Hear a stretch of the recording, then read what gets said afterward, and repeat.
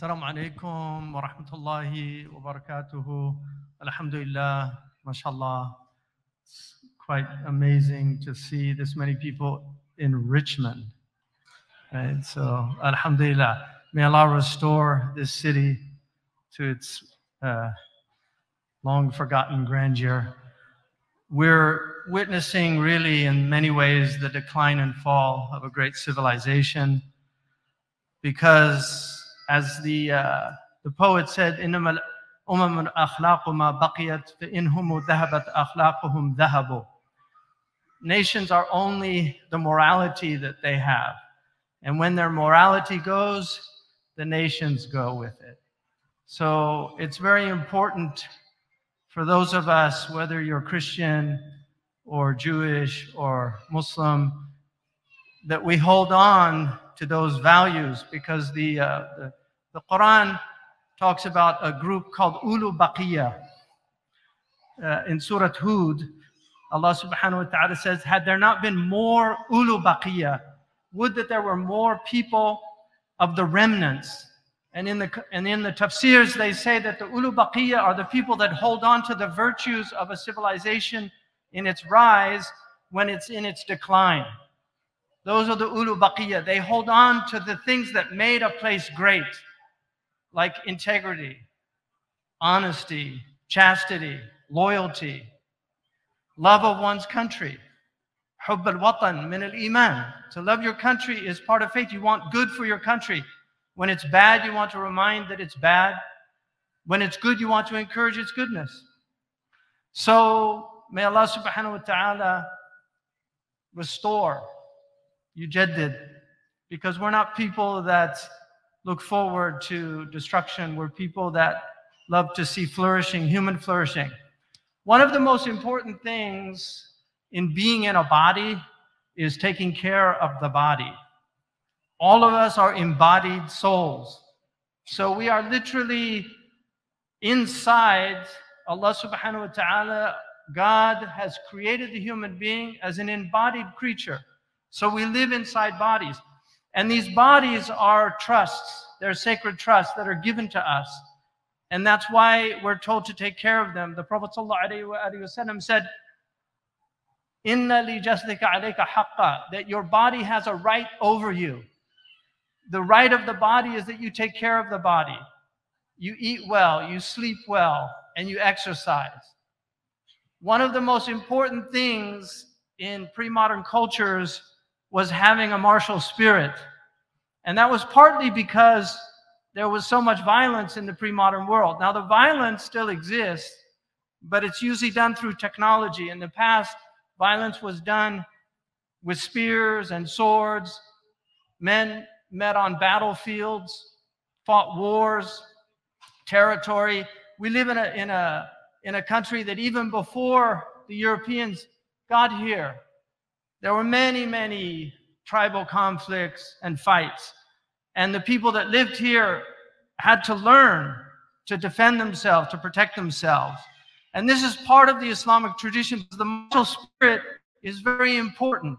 When your country is invaded, you need people that have the courage to defend it. It's very interesting that what we're seeing now in some places, when the Afghan people were defending their country from 2 invasions, in the first invasion, we considered them heroes. But in the second invasion, they suddenly became terrorists. Because defending your country against people is a God-given right. Every human being has the right to defend themselves and to defend their country. Our Prophet, peace be upon him, said, Man mata duna malihi mata shahida. Man mata duna damihi mata shahida. Man mata duna ahlihi mata shahida. Whoever fights and dies defending his property is a martyr. Whoever fights and dies defending his life is a martyr. Whoever fights and dies defending his family is a martyr. That self-defense is a human right. And we live, unfortunately, in a world that is often aggressive and violent. And so the martial spirit is something, this culture now talks about toxic masculinity. as if it's an overdose of masculinity. But the reality of it, what they term toxic masculinity, is actually deficient masculinity. It's a loss of virtue. It's a loss of chivalry. It's a loss of the true male nature, which is to defend what's right, to honor women, to defend children, to defend the hearth and home. These are really important qualities. In our tradition, our Prophet ﷺ was a statesman. He was a prophet. He was a statesman. He was a general.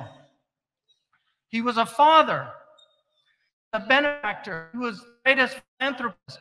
He fed over 400,000 homeless people in his life. I did an estimate of how many meals he did based on the average feeding 70 people twice a day.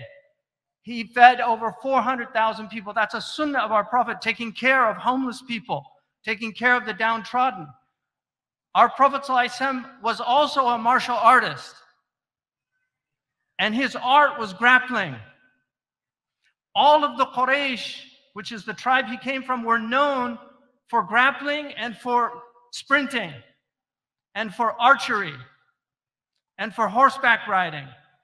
In fact, Ibn Abbas said, none of the other Arabs could defeat the Quraysh in grappling. He said, لَمْ يُصَارِعْهُمْ أَحَدٌ إِلَّا صَرَعَهُ. Nobody wrestled with a Qurayshi except he defeated them. The Prophet Muhammad met the greatest wrestler of the Quraysh, and he was considered the greatest wrestler on the Arabian Peninsula. His name was Rukana ibn Yazid.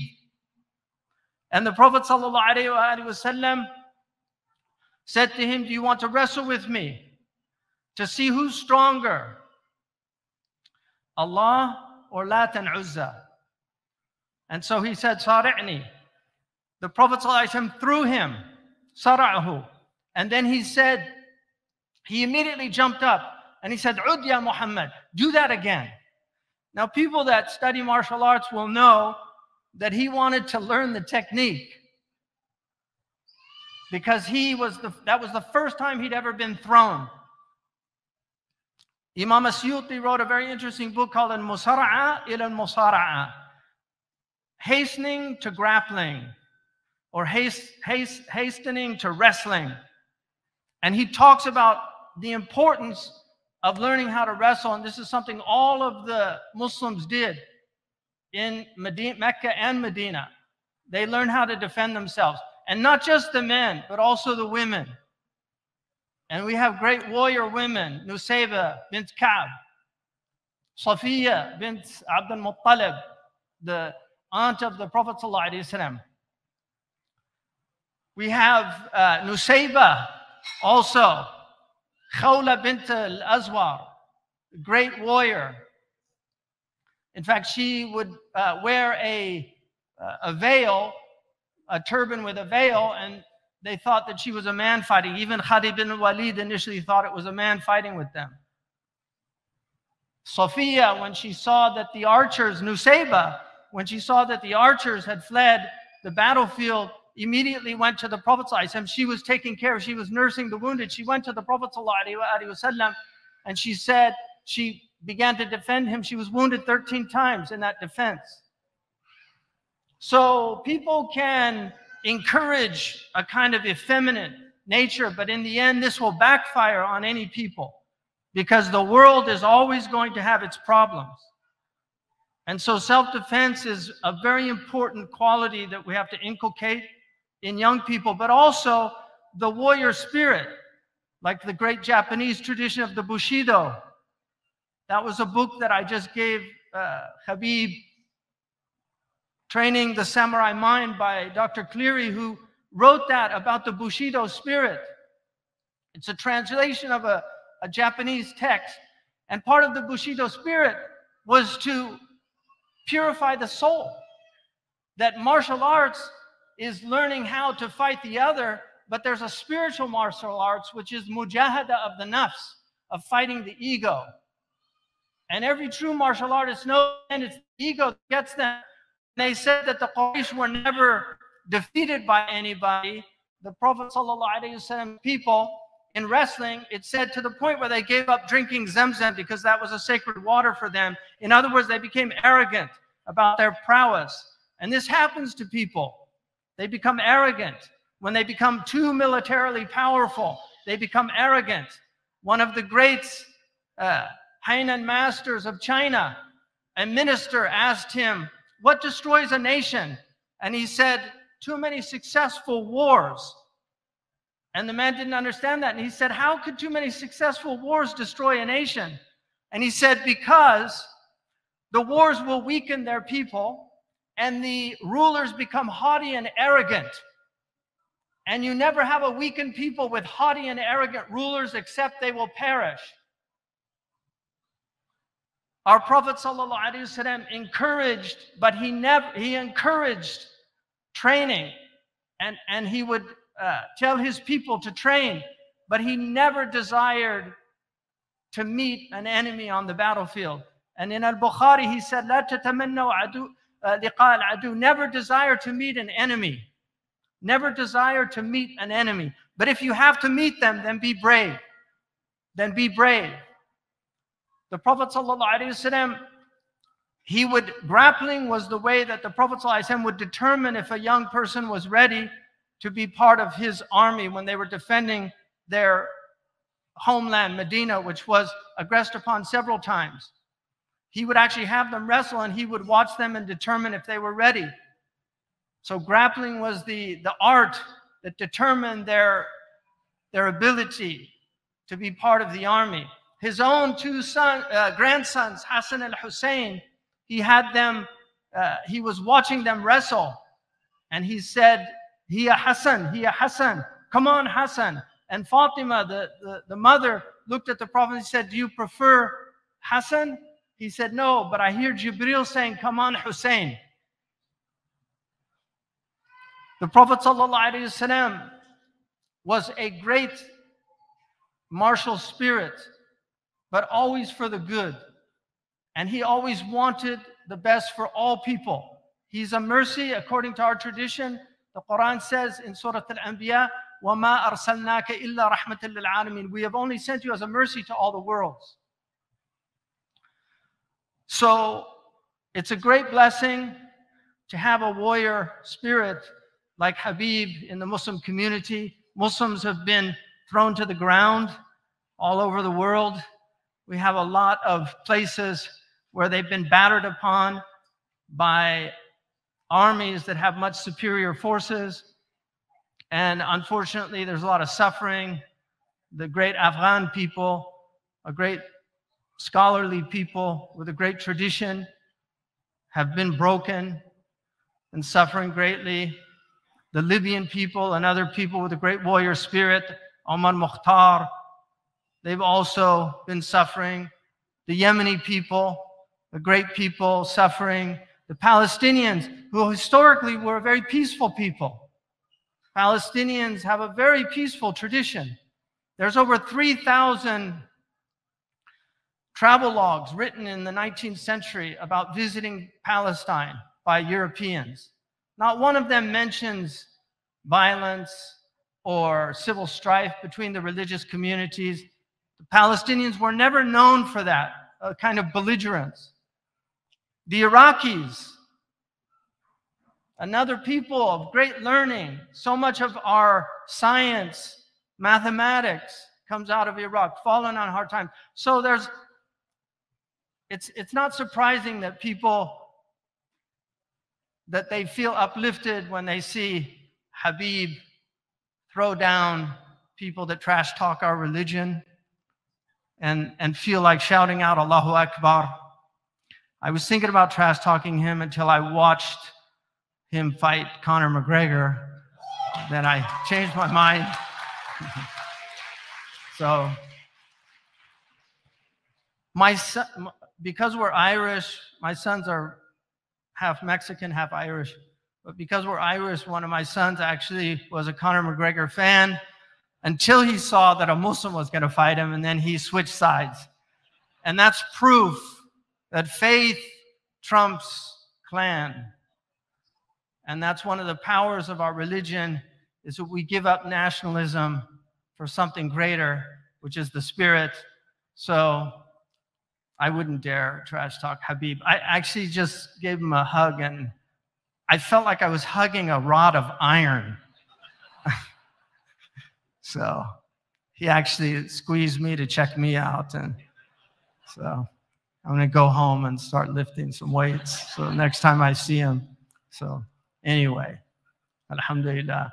It's a great blessing to be here.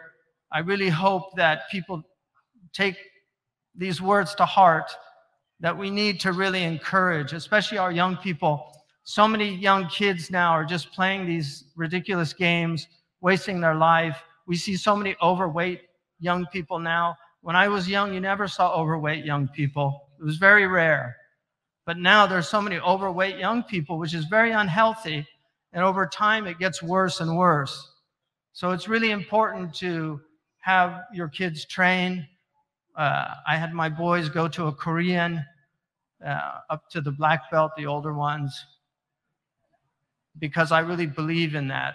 And when I was younger, a lot of us were very influenced by the great martial artist Bruce Lee. And so a lot of young people from my generation, which shows you how old I am, from my generation, everybody was suddenly wanting to learn martial arts.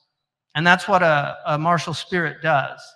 It really restores that desire, especially in young men, to learn how to defend themselves, but then to honor that knowledge and never to abuse that knowledge. To be truly of the martial spirit, which is, as Jalaluddin al-Rumi said, sometimes we pick up the sword to take the sword out of the hands of madmen. And that's the essence of our tradition. Our Prophet was not a belligerent person.